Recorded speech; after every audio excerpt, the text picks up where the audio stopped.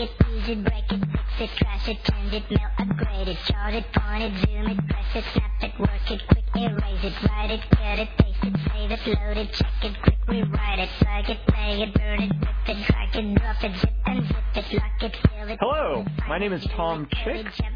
You are listening to the Quarter to Three Games podcast, where we talk to the people who make the forum what it is about the games that matter to them. Today we are here with Rorschach, whose actual name is Paul Tobia. I got that right? Right. Close enough. Tobia. Tobia. Okay, it's which syllable? Okay, good. Now, everyone, of course, knows you as Rorschach. However, I can say, I'm sitting here looking at you through your webcam. You don't look anything like that dude in the Watchmen movie.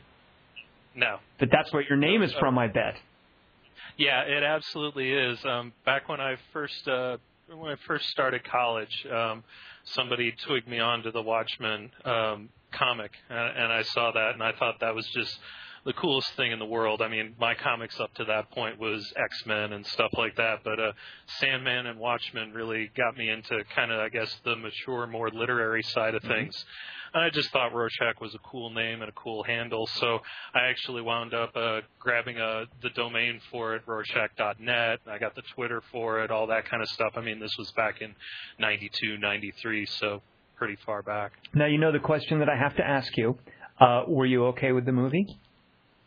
Actually, I liked the movie. I thought they did a very good job. You know, it's very similar in my mind to something like a Lord of the Rings. You can't translate it word for word directly from the original media into a movie. You have to make some changes, and I was okay with them. Now, did the thing at the end with the not having the psychic squid thing, did that bother you, or were you okay with that change?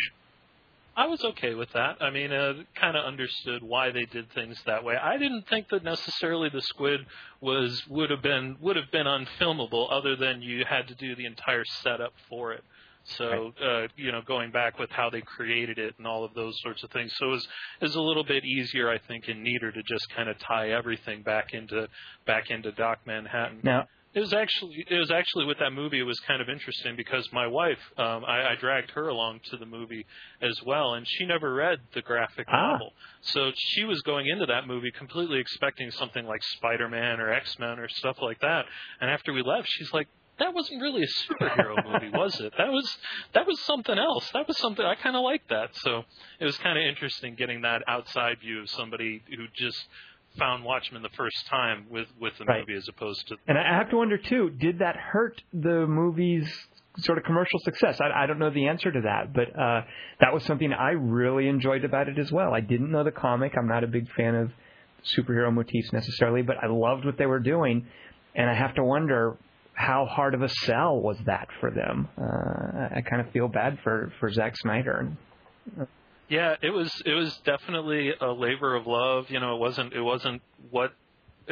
the Spider-Man thing, but it wasn't slavishly back to what the graphic novel was. He kind of went on a little bit his own path, and I think that's kind of the result that you see why it's not as big as Avatar or Titanic.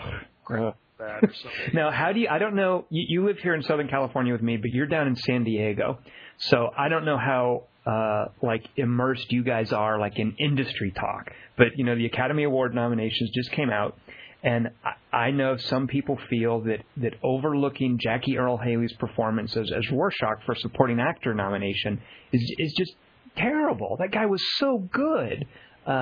Yeah. I absolutely agree with you, Tom. I listened to your guys' movie podcast on that and totally agree with it. I thought he did a great job. I'm actually very interested in the actor now. He's got a little series. He's a supporting actor on a Fox TV show now, an action show called Human Target. Oh. That's got the guy from Keen Eddie on it. He's the protagonist, and it's like this ex-spy kind of thing. And Jackie Earle Haley actually plays one of his sidekicks, but he's the guy with the dark past. He's the guy who will just as soon shoot you as help you, or things like that. And I'm really enjoying seeing a little bit more of the man behind the mask there. That is great. I had no idea he had a steady TV gig. Well, do you know what his next movie is? No. I don't know how I feel about this, Paul. He is in the Nightmare on Elm Street remake as Freddy Krueger. As Freddy. I mean, part of me is like, yeah, great, get your paycheck, Jackie Earle Haley. But I mean, how much can you do with that? And I don't know. Maybe they'll make good use of him as an actor, but. Yeah. How much can you really? Yeah. I mean, there's you can do a little bit more than like Jason or Mike. True. Where it's just basically you're behind a mask and going stab. So, at least he gets to talk or something. Exactly, and there's his face there too. That was one of the remarkable things about Watchmen is that so much of what he did was without being able to see his face, his voice work, and at least as Freddy Krueger, I guess they'll just put a layer of burn makeup on him, but it'll still be his face there. Yeah, I thought that was, that's another thing that really, in terms of a superhero movie, I thought it was great because you always saw the stuff in, like, Spider-Man. It was like at the climax of the movie, for some reason, everybody loses their masks so you can actually see the actors. It's just such a contrived thing that they do that because, oh, my God, you actually have to see Willem Dafoe. You can't, if you don't see him, then it's not enough of a movie, and why do we pay all this money for him? But Jackie Earle Haley was like, yeah, fine, I'll do 95% of the movie where you can't even see my face. And I thought that was great. And what it does too is when he's that good and when he's so invested in the role like he was, when you finally do see his face, it is so incredibly powerful. Like those prison scenes where he's unmasked and just his face is naked. Those are amazing bits of work. Yeah, and he's just a little weaselly guy, which is, he's just a punk. Yeah, now, is that true to the comic book? Like, because that absolutely. Oh, so even in the comic, I mean, he's sold as he's not a physically imposing figure. Not at all. Nope. Yeah, one of these days I'm going to go back and actually read that because I really liked the movie. I tried to read the comic several years ago. My brother-in-law's a huge fan, and it just kind of bounced off me. But I so admire what they did in that movie. So you dragged your wife to it. Was that a tough battle? Not really. She's very much she has some geek tendencies as well. So she definitely. I mean, she puts up with me. She's put up with me for the last 10 years. So we have an understanding around those sorts of things. I make do with her predilections for tacky vampire movies and novels and things like that. Whoa, wait a minute. She's okay with the sci-fi stuff. Does that mean that you saw Twilight? I did not see Twilight. Fortunately, it's not that bad, but it's definitely, True Blood's on the DVR, things like that. She'll pick up a trashy vampire novel and read it, if we're traveling somewhere, things like that. Now, you guys have been, I understand, very busy lately. In the last 7 weeks, it sounds like you've had your hands full. What have you guys been up to? Yeah, absolutely. 7 weeks ago, almost 7 weeks ago, I had a baby girl, had a baby daughter. So. And what name did you come up with? We named her Evain. That's her full name, but we call her Eve. Eve is her nickname. Like Evain? Evaine. That's beautiful. What is that from? Now, it's actually, I've only had one person so far figure out where the reference for. I mean, where's it from? I mean, that's a little bit like my favorite quote of Pulp Fiction. I'm an American, baby. Our names don't mean shit. But it's from Stardust, the book and the movie. The star that falls to Earth, her name is Evain. And we just really liked the name, not that it necessarily meant anything. And it's spelled differently in the book, but we thought it would be cool to have a name where you can shorten it down. If she doesn't like Evain because it's too pretentious or something like that, fine, just go with Eve. By the way, you guys have totally cemented your reputation as dorks now. Yeah, absolutely. Yeah. So Evain is 7 weeks old. You getting much sleep lately? How much time you have for gaming these days? It's actually, the last couple of weeks I spent at home, so it took some time off of work to take care of her and take care of the family. So, it's little bits and pieces. I actually was able to get through Batman Arkham Asylum, got that for Christmas. So, that's about as much as I've been able to do. A little bit of Borderlands with my brothers online. We do the co-op of that. So I've been able to get in some gaming here and there, but definitely not things that I'm used to, and I guess that's going to change, It's a Friday night, I get on the computer, at 11 o'clock, and 2 in the morning I go to sleep. That's a pretty regular weekend for me, so it's smaller bits and pieces now is my gaming, but she's doing great. My daughter is awesome. She's beautiful and wonderful, and even when she cries, it's pretty cool. And this is your first baby, right? Yeah, first child. Okay, now let me ask you a question. So, do you ever play MMOs? I did back in the day. The 2 MMOs that I've actually played are City of Heroes, and I did some Warhammer Online. Okay, is it harder to come up with a name for your character in Warhammer or for your daughter in real life? Yeah, that's a good one. We had a list. We had a list of names that we were gonna have for the baby, and we didn't know the sex of the baby until she was born. So we actually had 2 lists of names. We went kind of old school surprise with that stuff, and I'm glad that it worked out because all of our guy names. Okay, can I ask what Yvain's name would have been if she had been a dude? Do you guys know?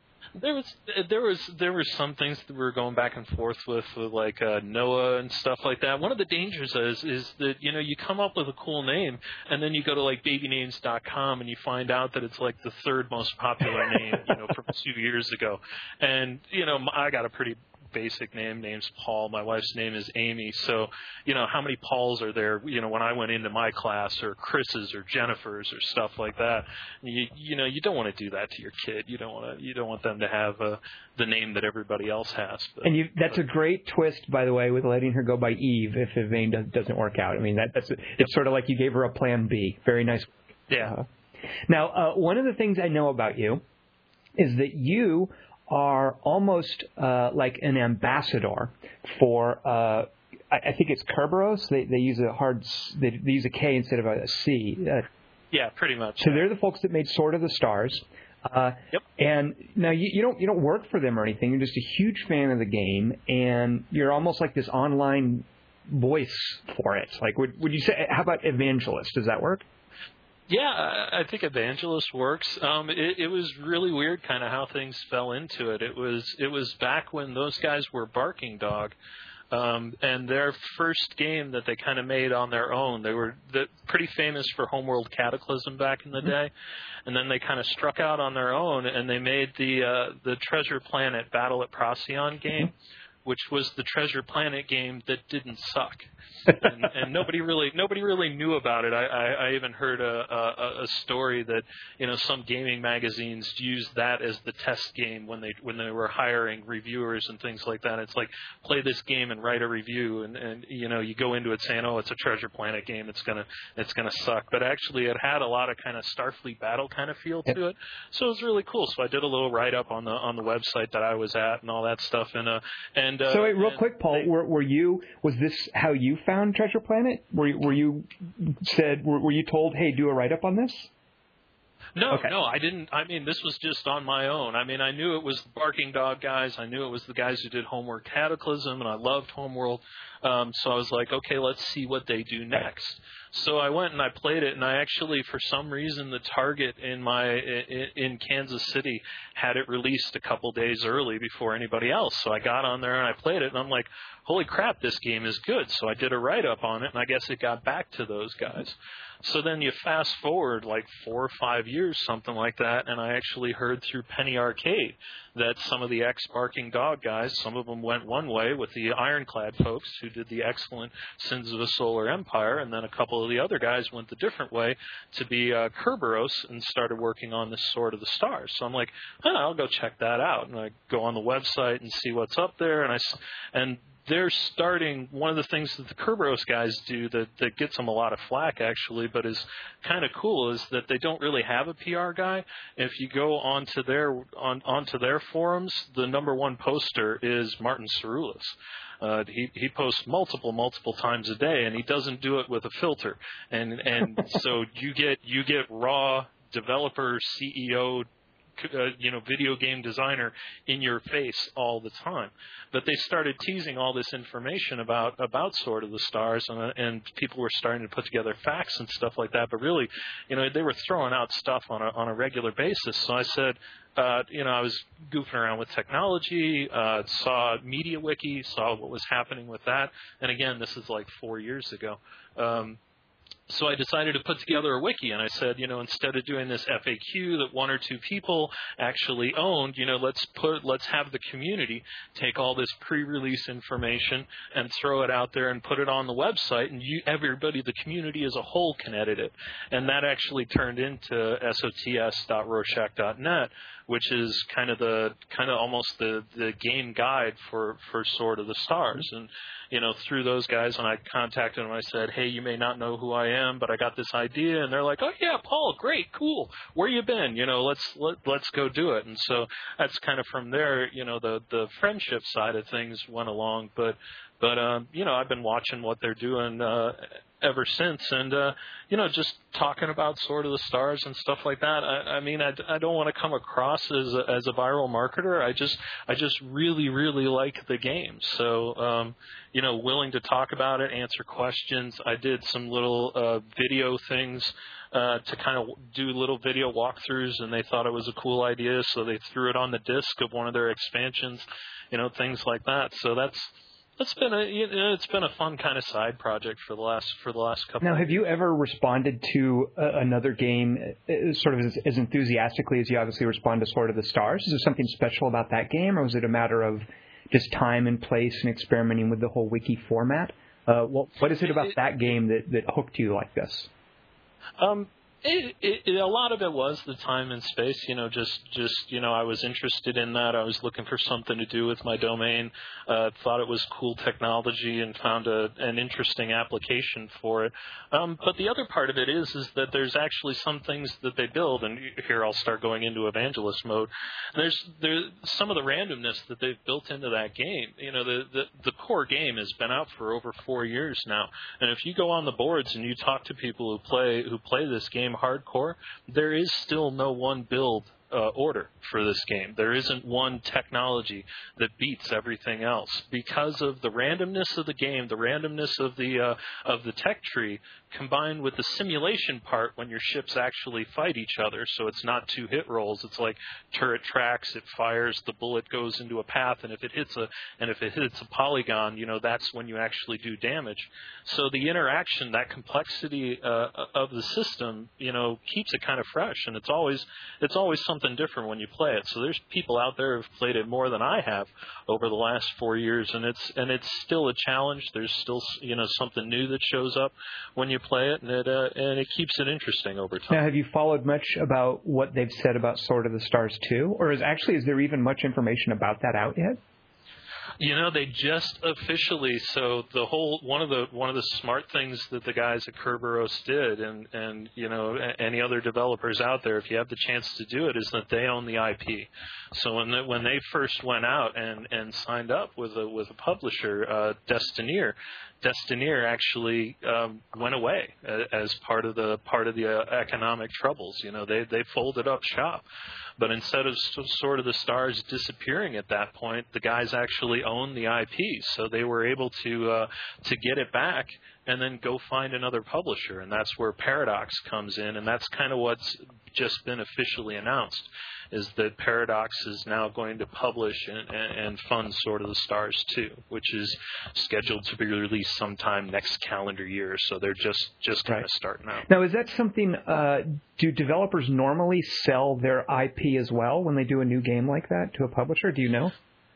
Honestly, I don't know. I mean, the only inside track I've ever had, which is with the Kerberos guys and my friendship with them. So I don't know how other guys do it. I don't know. For example, I would hope that the Ironclad guys own Sins of a Solar Empire. That's a great game and a great world, and I'm sure Stardock is doing wonderful things for them as a publisher. But the question is, who really does own that? Is it the Fraser brothers, or is it Brad? That's all part of the contracts and negotiation, is my understanding.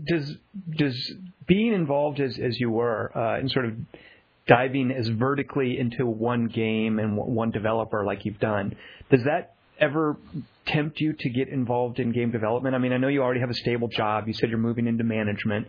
But is that ever a temptation to you, or does having seen it to the degree that you've seen it make you not want to get involved in game development? I can't quit my day job.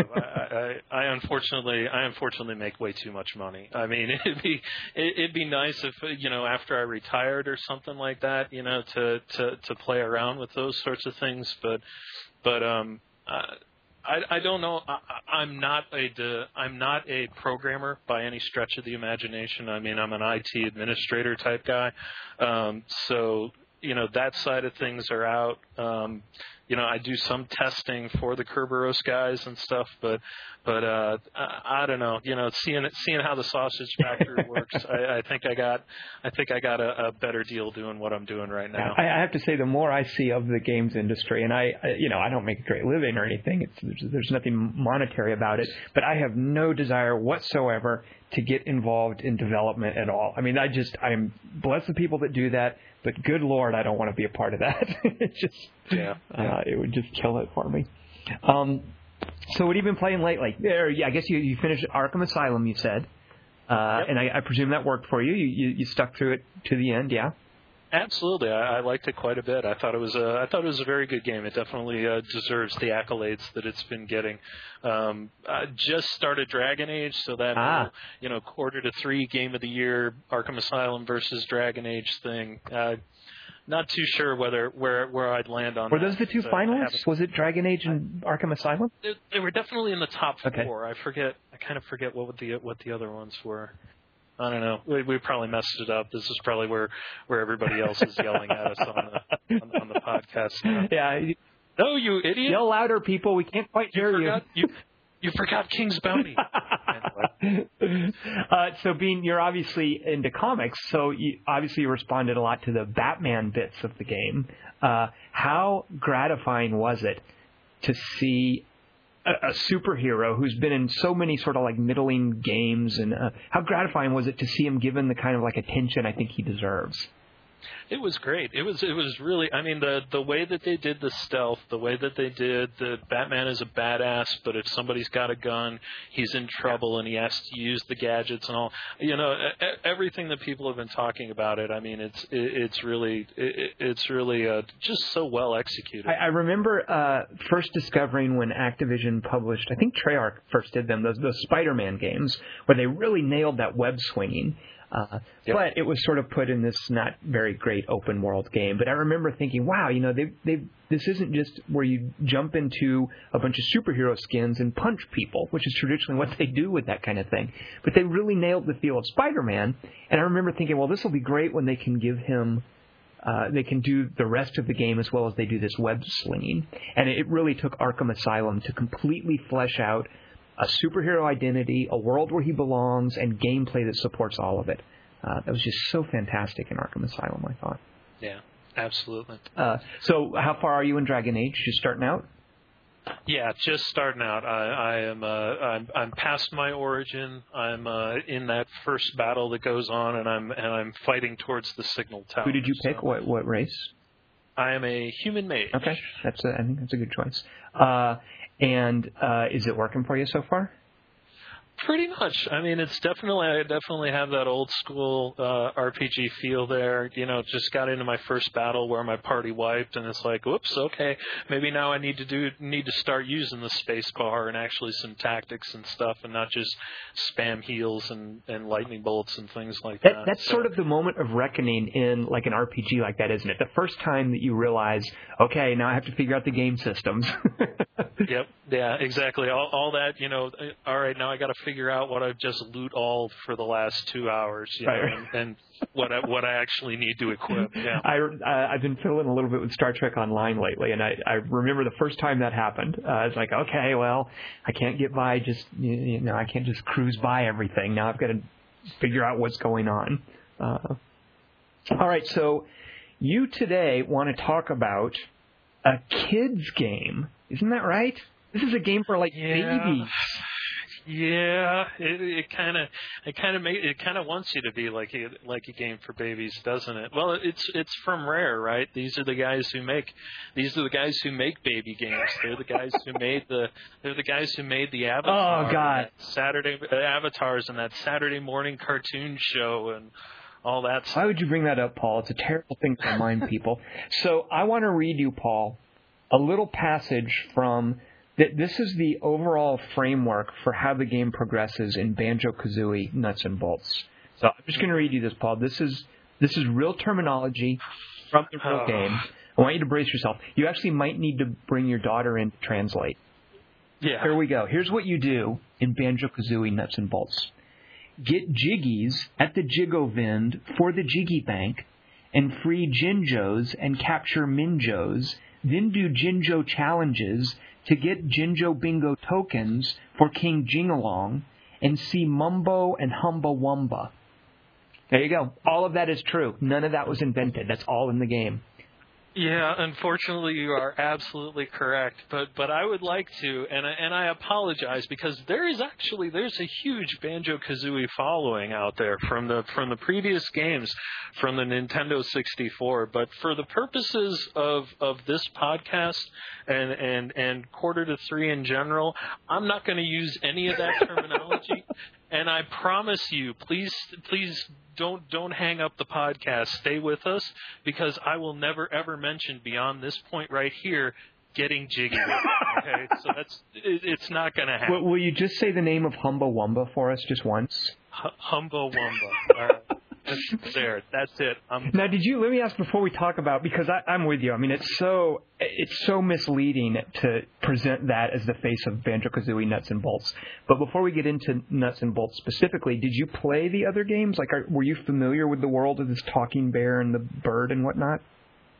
Not in the slightest. I never owned a Nintendo 64. I was a Sega guy. I had a Genesis up through the Dreamcast, and then I jumped over to Xbox.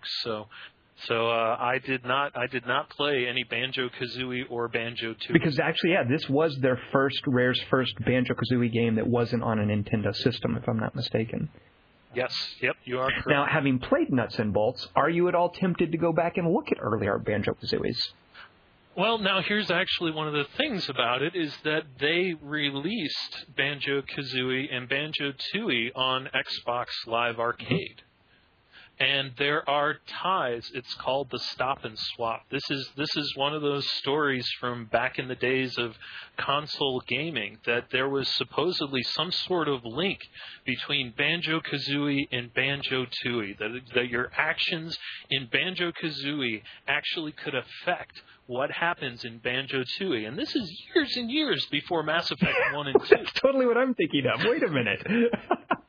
And it was this rumored thing called Stop and Swap. The idea was that while you're playing Banjo-Kazooie, you actually violate the terms and conditions of your console and unplug the cartridge while it's playing and slam in Banjo-Kazooie 2 or Banjo-Tooie.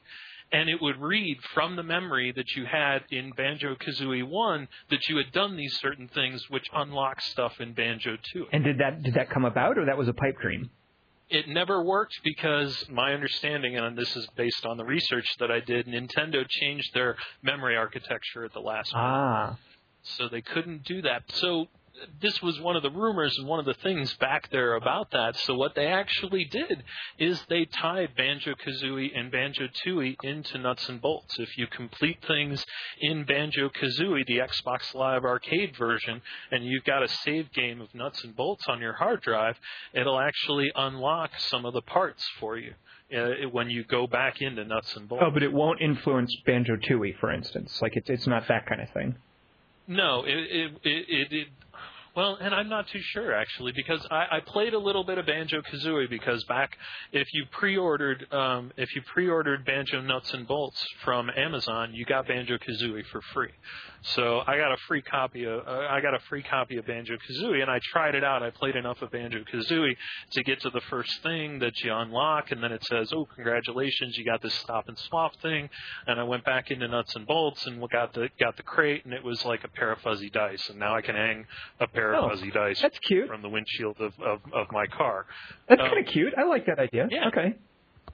So, and then Banjo-Tooie, I never picked that one up, but they took some of the blueprints from a contest that they did, and they made those unlockables if you do the stop and swap stuff from Banjo-Tooie, and they also left hooks in there as well, so that a future game can go off of the actions that you did in Banjo-Tooie. Right. Now, before we get too much into nuts and bolts, why don't you explain, because the original Banjo-Kazooie games are just straight-up platformers. Why don't you explain, I'm curious to hear how you would present this, what is nuts and bolts? Because it's certainly not a straight-up platformer. How would you describe it to someone? So if I want to give the one-word line, I loved what you wrote, Tom, about Viva Pinata, one of the other rare games that you said I believe, and I might be misquoting you, but you said it's a game about sex, death, and gardening. Yes. And I kind of thought about that, and it's like, okay, Banjo-Kazooie Nuts and Bolts is a game about design, physics, and challenges is what it's about. It's not about platforming at all. It's set up like a platformer. You have worlds, you have a hub world, you move from the hub world into the different worlds, and you do different acts in those worlds. But then each time you go to challenges in each of these worlds, and from those challenges you do some sort of race or fetch quest or battle or move these things from here to here or take out those bad guys. And the way that you do it is with vehicles. And the vehicles are the platforming. The vehicles are your abilities and what you can do in the game. Banjo-Kazooie himself, he can't even double jump. I mean, there's nothing that you can do with that guy except for build and drive these vehicles that you create. Mm-hmm. And the way that you make these vehicles is out of these hundreds and hundreds of different parts. So you can make cars, you can make hovercrafts, you can make helicopters, you can make airplanes, you can make things with winches, you can make things with guns and missiles and stuff like that. And you put it all together like Legos, like Lego blocks. And each block in 3D, you attach them all to each other, and I'll put the wheels here, and I'll put the engines here, and I'll put the wings here, and then go. And then boom. And then there's a whole physics engine that goes around that. So if you put all your engines towards the back of it and you've got nothing up at the front, then you're going to land on your ass. You're going to your ass is going to be heavy, and you're not going to be able to take off. All of those sorts of things are just built into this. The reason why I got into nuts and bolts, because like I said, I'm not a fan of Banjo-Kazooie, is that this was right around the time when Little Big Planet was really getting a lot of hype, and I thought that was so cool. You just got this way of going in there and playing around with stuff and kind of making your own stuff, but I don't own a PlayStation 3. So along comes this thing, and I saw, one of those gameplay videos and stuff like that on YouTube, and I'm like, damn, that ought to be pretty cool. That might be something that I could get into. Paul, that Little Big Planet analogy is really, that's excellent. Little Big Planet has so much promise on the same level as Banjo-Kazooie, but an important difference is that all the stuff you build in Little Big Planet, it has almost no gameplay value. I mean, it's so much about the aesthetics of what you're building. It's a very straightforward move from the left side of the screen to the right side of the screen platformer. So what you're doing is sort of building a backdrop for your little man walking around. But Banjo-Kazooie Nuts and Bolts has all this building stuff. It's an outlet for creativity. But like you're talking about the jet engines on the back making you back heavy, it all has gameplay implications. So it's sort of like the promise of Little Big Planet, but with gameplay for dorky guys like you and me who care about that kind of stuff. Yeah, absolutely. Yeah, I'm not. I mean, from what I understand, I've got a friend who's got an 8-year-old daughter, and they play the crap out of Little Big Planet.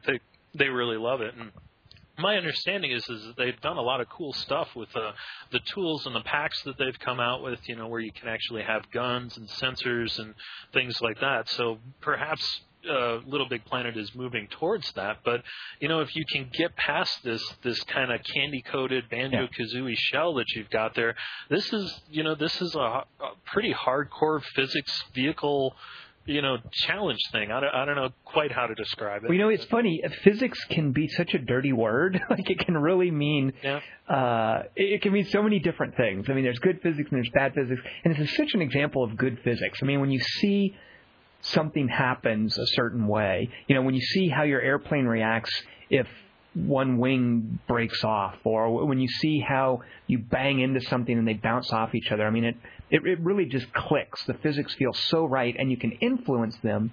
You have so much input into the physics based on what pieces you're using and how you arrange them. So it doesn't feel like some hands-off canned scripting thing going on under the hood that you're vulnerable to. It's really something that you can interact with. Yeah, absolutely. And then kind of going back to what we talked about earlier, one of the reasons that I've stuck with Sword of the Stars for so long is that there's always something new and different that you can do. Well, the different types of vehicles that you can create for this finite number of challenges that are out there, which is pretty close to 100. So, I mean, it's not that there isn't nothing, that you're doing the same thing over and over again in nuts and bolts, but you can always try something else. You can always tweak it. What happens if I put another engine on it? What happens if I take the heavy body frame and switch out light blocks instead of heavy blocks? What happens if I put high grip tires on instead of the slicks? What happens if I use a large engine as opposed to a medium or a small? But then I'm going to need new fuel. But then I'm going to put this cool rocket launcher that I just got on. But that means I need more ammo, so I got to put the ammo. But then that's going to make my whole vehicle bigger, so I'm not going to be able to fit through this area, all that kind of stuff. So it's just the iteration, the ability to go back and just tweak and design and figure out and just kind of make, this is my vehicle, this is what I've created, and I have accomplished this with what I've created.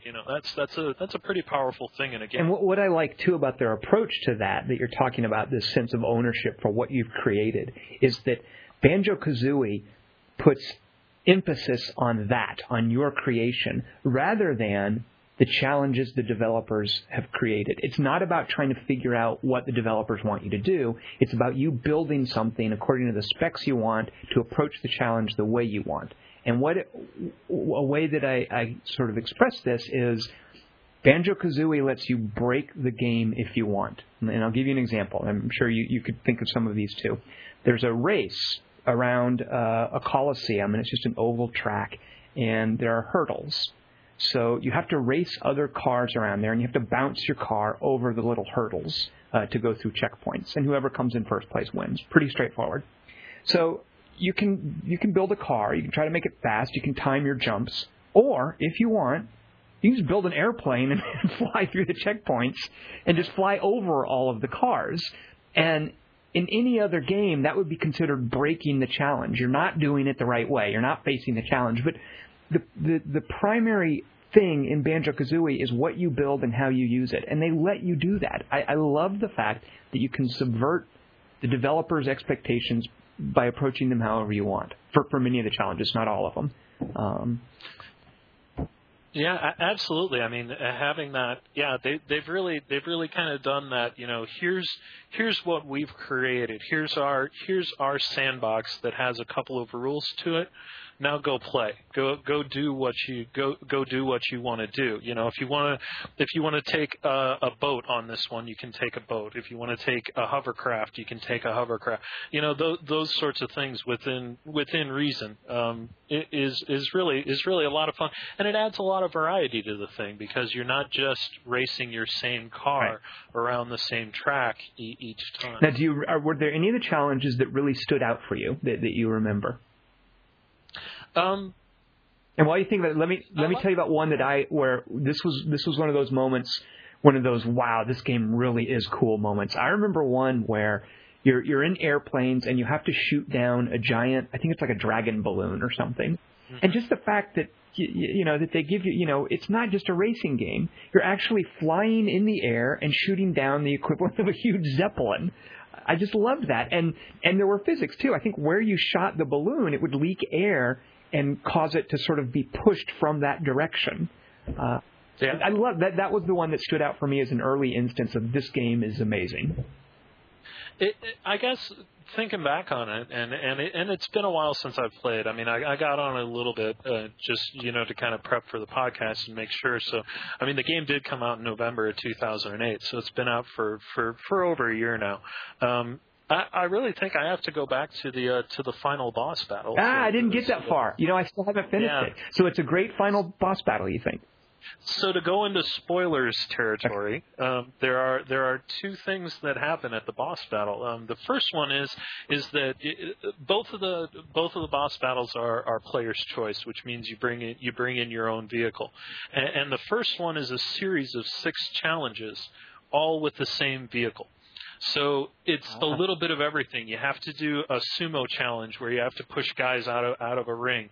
You have to do a fetch challenge. You have to do a race challenge. You have to do, and it all has to be done with one vehicle. So you have to glom so much of your stuff onto this vehicle so that it's kind of this monster, massive thing that can do all of these things, because you can't switch it out. You can't change between these 6 tasks that are provided. And then once you complete that, then you got to go do the final battle against the final boss, the witch, and that's against 6 different vehicles. So you have to fight against a car, and then a tank, and then a fortress, and then a ship, and then an airplane, and all of those sorts of things. And you only get one craft to do that as well. So that's really, it kind of stretches on that, and it's really you go up against it, and you're like, I need 5 more seconds on this thing, so I need something better to transport these things from A to B, or I need more weight because I got to be able to push, or I need more fuel because I've been going down this thing for the last 10 minutes fighting this battle, stuff like that. So it's kind of that culmination of everything that you've learned up to that point that comes out in that final boss. That is so nice, because so many boss battles just change up the rules and sort of pull a bait and switch on you. Like, you've been playing this game for 20 hours or whatever, you've learned all these skills, and now fight this puzzle boss battle that has nothing to do with all the toys that you've been playing with for the last 20 hours. Here's a quick time event. Right, exactly. And now you're cinematic and scene. Yeah. And the final battle is actually done in the world that's called Spiral Mountain, which is where Banjo-Kazooie 1 and 2 was kind of the hub world of that. And it's kind of interesting because you go back there, and it's to scale from those games. So Banjo-Kazooie is the right size for that hub world, but then you get in your badass jet plane or stuff like that, and it's like 3 seconds from one end of the map to the other. So it really kind of shows you a little bit of the difference. Of course, they upscaled everything and made all nice textures and increased the poly count, but it really shows you kind of the detail that they've done with all of the other worlds. Well, that was another huge selling point for the game. One of the things that really hooked me is it was a lovely graphics engine. They did a great job with some of those levels. I wasn't crazy about some of them. I don't know about you. I hated that one where you're supposed to be inside an Xbox. Yeah, there's kind of, in my mind, there was 2 types of levels. There were the wide open levels, so it's like the Nutty Acres levels, the Banjo Land, the Coliseum one. Those 3 are wide expanses, a lot of room to move around. And then you've got these 2 other levels that are very cramped and very vertical. One of them being that Xbox, the inside of the Xbox, the Logbox 720 is what they called it. That's the log guy, right? He's running the whole game. And then the other one is the final, the Terrarium of Terror or something like that. It was a whole bunch of these interlocking spheres that are out in space, and I mean, everything is beautiful, but really, when you get into your vehicles, you really want to zoom around. You really want room to move, and being cramped in like that was a little tough. Although I got to say one thing, it scared the crap out of me playing on that Xbox. Oh, I know what you're going to say. It tricked me too. Yeah. Go ahead. And all of a sudden I thought, oh my God, my Xbox is going to red ring, and because I was getting this static crap, and there was flickering on the screen, and then I go over and there's one of these little gremlin bad guys that is and he's banging his head against the graphics chip. And every time he hits the, quote unquote graphics chip, which is a huge stack of these crayons that are out there, then the screen of my TV would fritz out, and it looked like a crash. It looked like an error. And then every time he hits the audio chip, it dissolves into static and stuff like that. Now, I loved, though, Nutty Acres, which I'm so goofy saying that, but that to me was, I think, one of my, like, if you were to ever make a list of your top 10 video game levels ever, Nutty Acres would definitely belong in there for the variety there, the expansiveness, how it showed off things like the water and the long draw distance and the different types of terrain, even just for the cleverness of having these, like, it was like a mobile that would hang over a child's crib, the clouds hanging from these quilt work, clouds hanging from the dome and gears turning them. It had the volcano with the lava rivers, and it had that airfield. There was just so much that would reward exploration in specifically that area. The level of detail. I mean, it's just, you're looking at it, it's like, oh, that's a nice grassland. And then you get over and it's like, wait a second, that's like a quilt stitched into a blanket, stitched into a, and it was all like made out of pieces. You could tell, the whole premise of the game is that the Lord of Games, who's this gold CRT that's running Pong with a purple cape, has brought Banjo, Kazooie, and the witch Gruntilda, I think, or something like that, together in these battles. And the Lord of Games has made every single video game in the world. And one of the jokes is, oh yeah, even like Grab by the Ghoulies, even crappy games was kind of the inside joke that was there. So you could kind of see how they put this together. It's like you can almost imagine that there's little Oompa Loompas behind or something like that as the level's loading, that they're stitching all these pieces together and hammering them together. But it's not even just the detail that you get with that. I mean, Nutty Acres is a beautiful level, but then when you go in Act 3 or Act 4 that's right. or Act 5, it's different. They change. The volcano erupts. The volcano erupts, there's more ash in the air, the palette changes. Even in the hub world, there's like day-night cycles. In Banjo Land, which is this big museum level that's all of these callbacks to Banjo-Kazooie and Banjo-Tooie, which I don't get, but if you're a big fan of it, it's like, oh, look at that, oh, look at that. They freeze. There's a big pond in the middle of things. One of the acts, they freeze it. It's ice. The other acts, it's water, and you've got just that kind of stuff. So it's not even static. They change it, and they change the palette, and they change the color, and they change the tone, and they all of those things as well. Just the level of detail that they put into it is lots of fun. I remember I think it was just a boss battle, but at one point you've been in that Coliseum for a long time, and then there's a battle where it fills with water, and it's just a great big old bowl of water, basically, that you can zip around in a boat. I love that they mixed it up like that. So did you do that little, I forget the lizard's name. By the way, I just want to say, Paul, don't think that I didn't notice how fluidly you rattled off the backstory. Yeah, I know. I know. When you play that many hours in the game, I mean, I sat down with that thing when I first got it, and it was like I came home from work, and I was like, don't bother me, honey, I'm going to go play some Banjo-Kazooie. And I must have put 3-4 hours into that thing every night for like 5 or 6 nights before I beat it. And what did your wife think of this, by the way, seeing you, driving little Lego vehicles around with a talking bear in the driver's seat?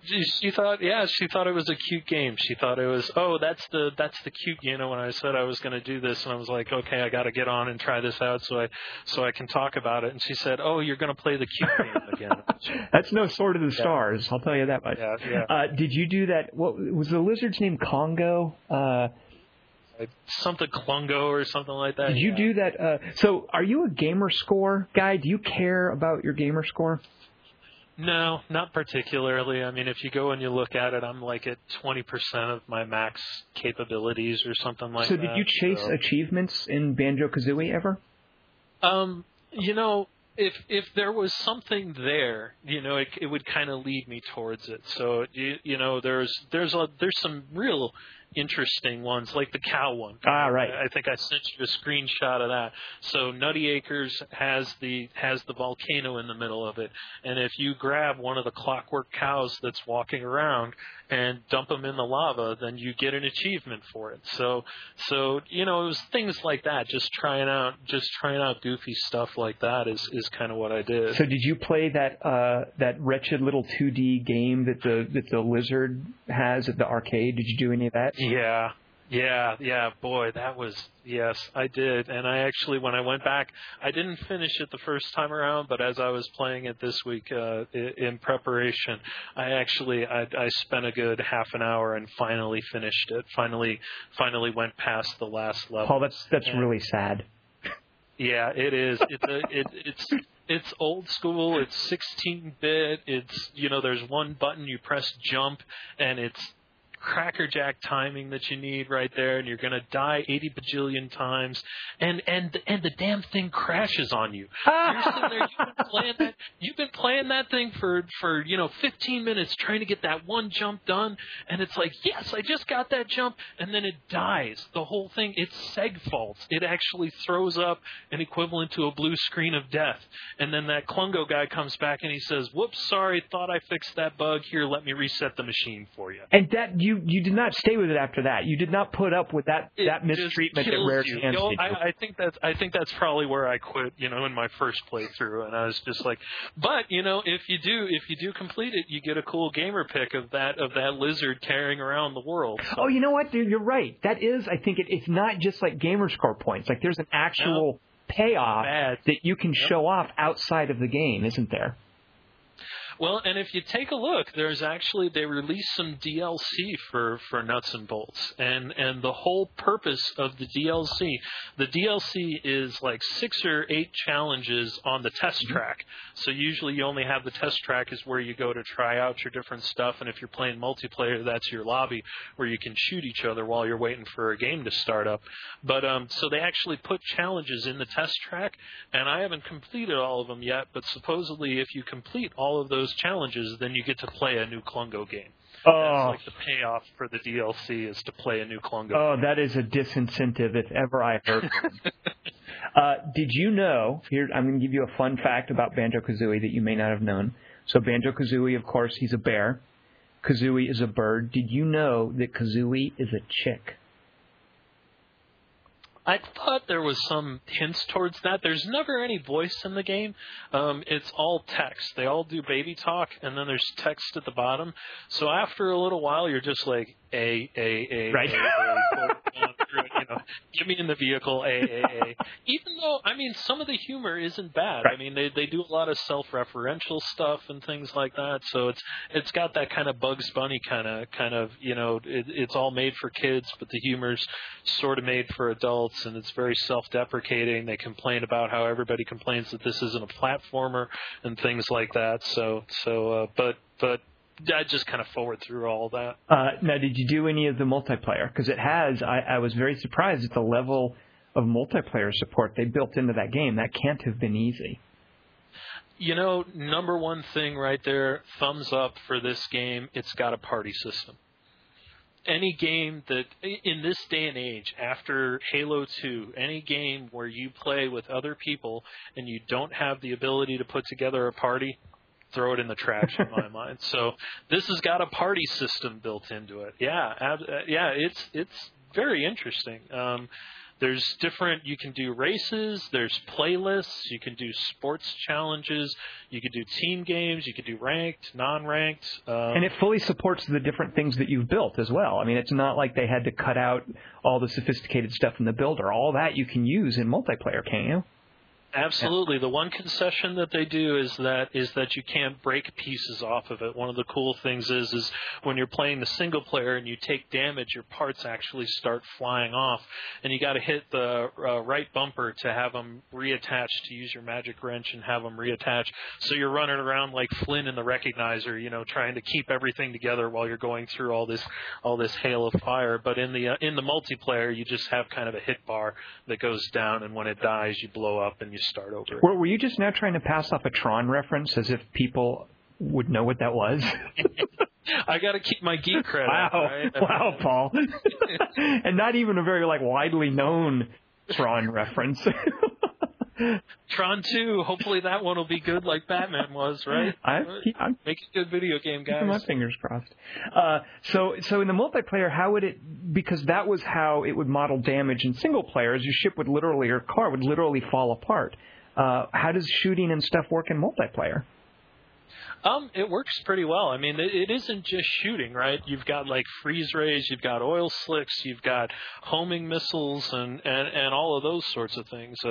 Sticky balls where you can latch onto a guy and drag him around, and things like that. So, a lot of the games are set up with, all the games. When you play them, you can either play them, they're set up log's choice or player's choice. And if they're player's choice, they always give you a default vehicle that's halfway good at doing what you need to do. So if you don't have a boat designed for water polo to go grab these huge balls and throw them into goals, then you can take the default one and you'll do okay. But then, you don't have that cool, Star Destroyer looking thing or whatever, Halo Pelican ship, playing with that. So. Now, one of the things, do you know offhand what the multiplayer community is like now and what it was like then? Did it ever develop much of one? I actually logged on this morning and took a look at it, and there were a couple people out there. It wasn't a big thing, but I think one of the things is that recently Nuts and Bolts got onto Games on Demand, so you can just download it straight to your hard drive, and it's $20 US.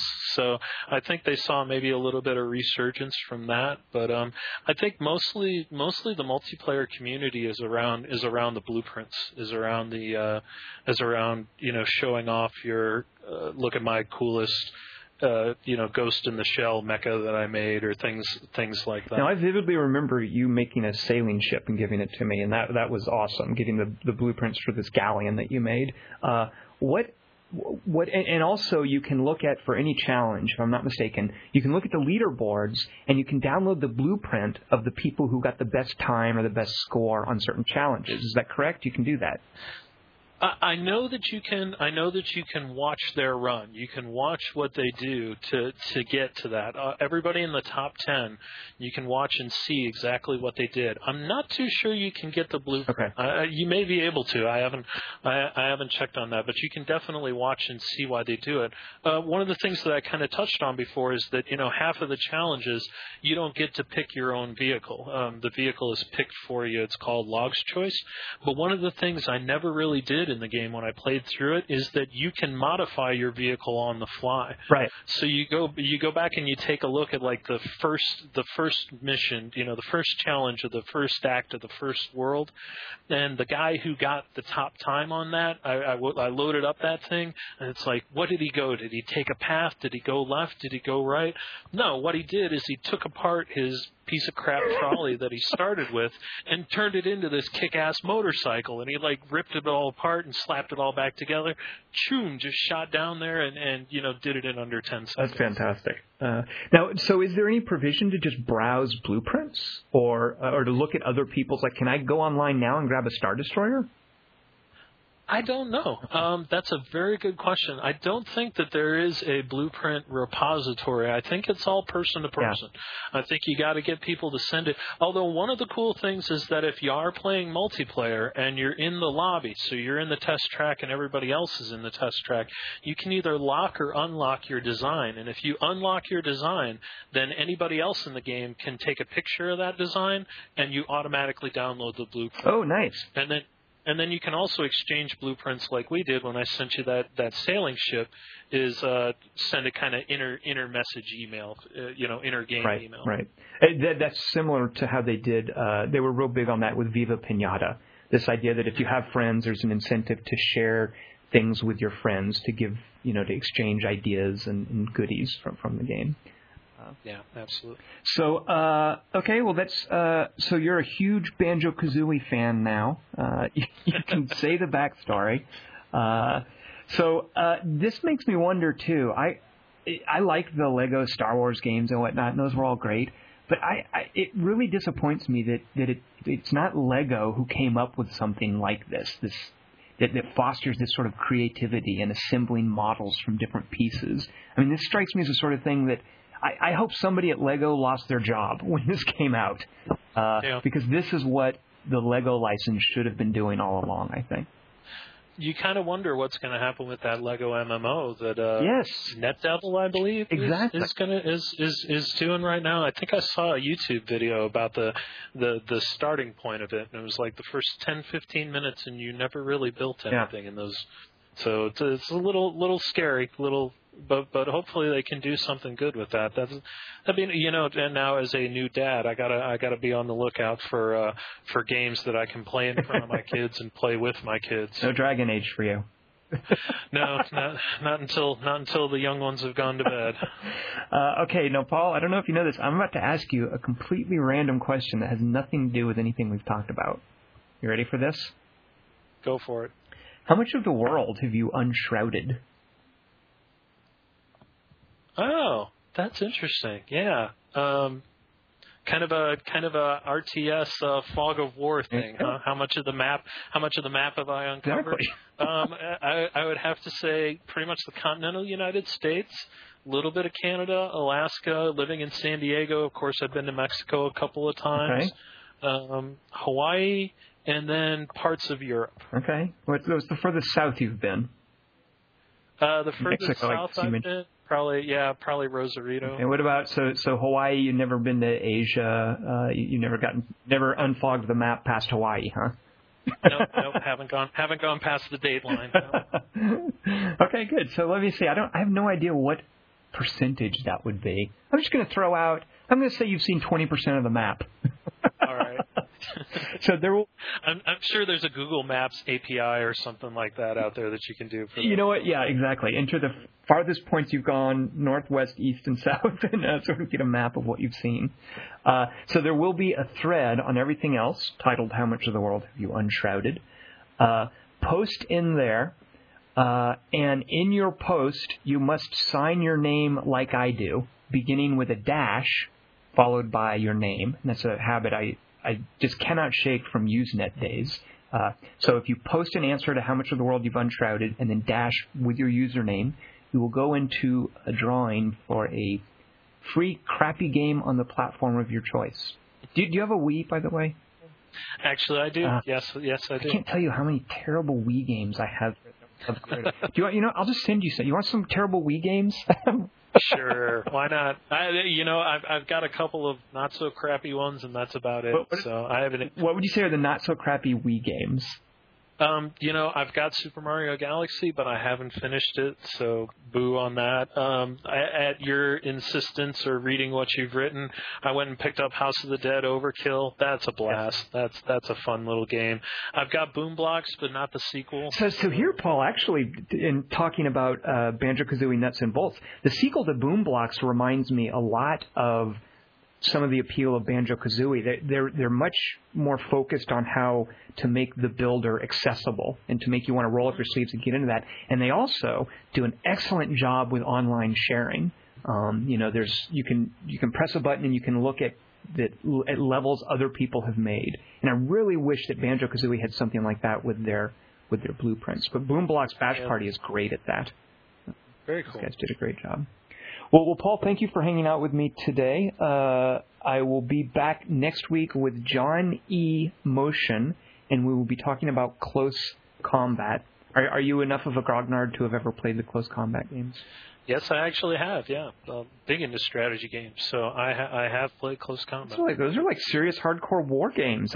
Why is a guy like you then playing a kiddie game like Banjo-Kazooie? From close combat to Banjo-Kazooie? That's right. That's just crazy talk. Well, Paul, thanks so much for hanging out with me, and I will be seeing you around on the forum.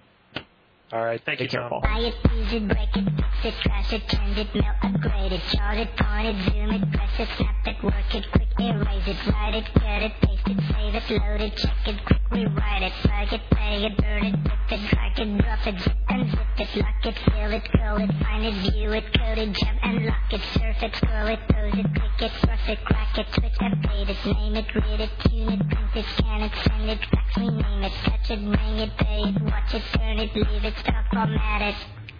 Technologic.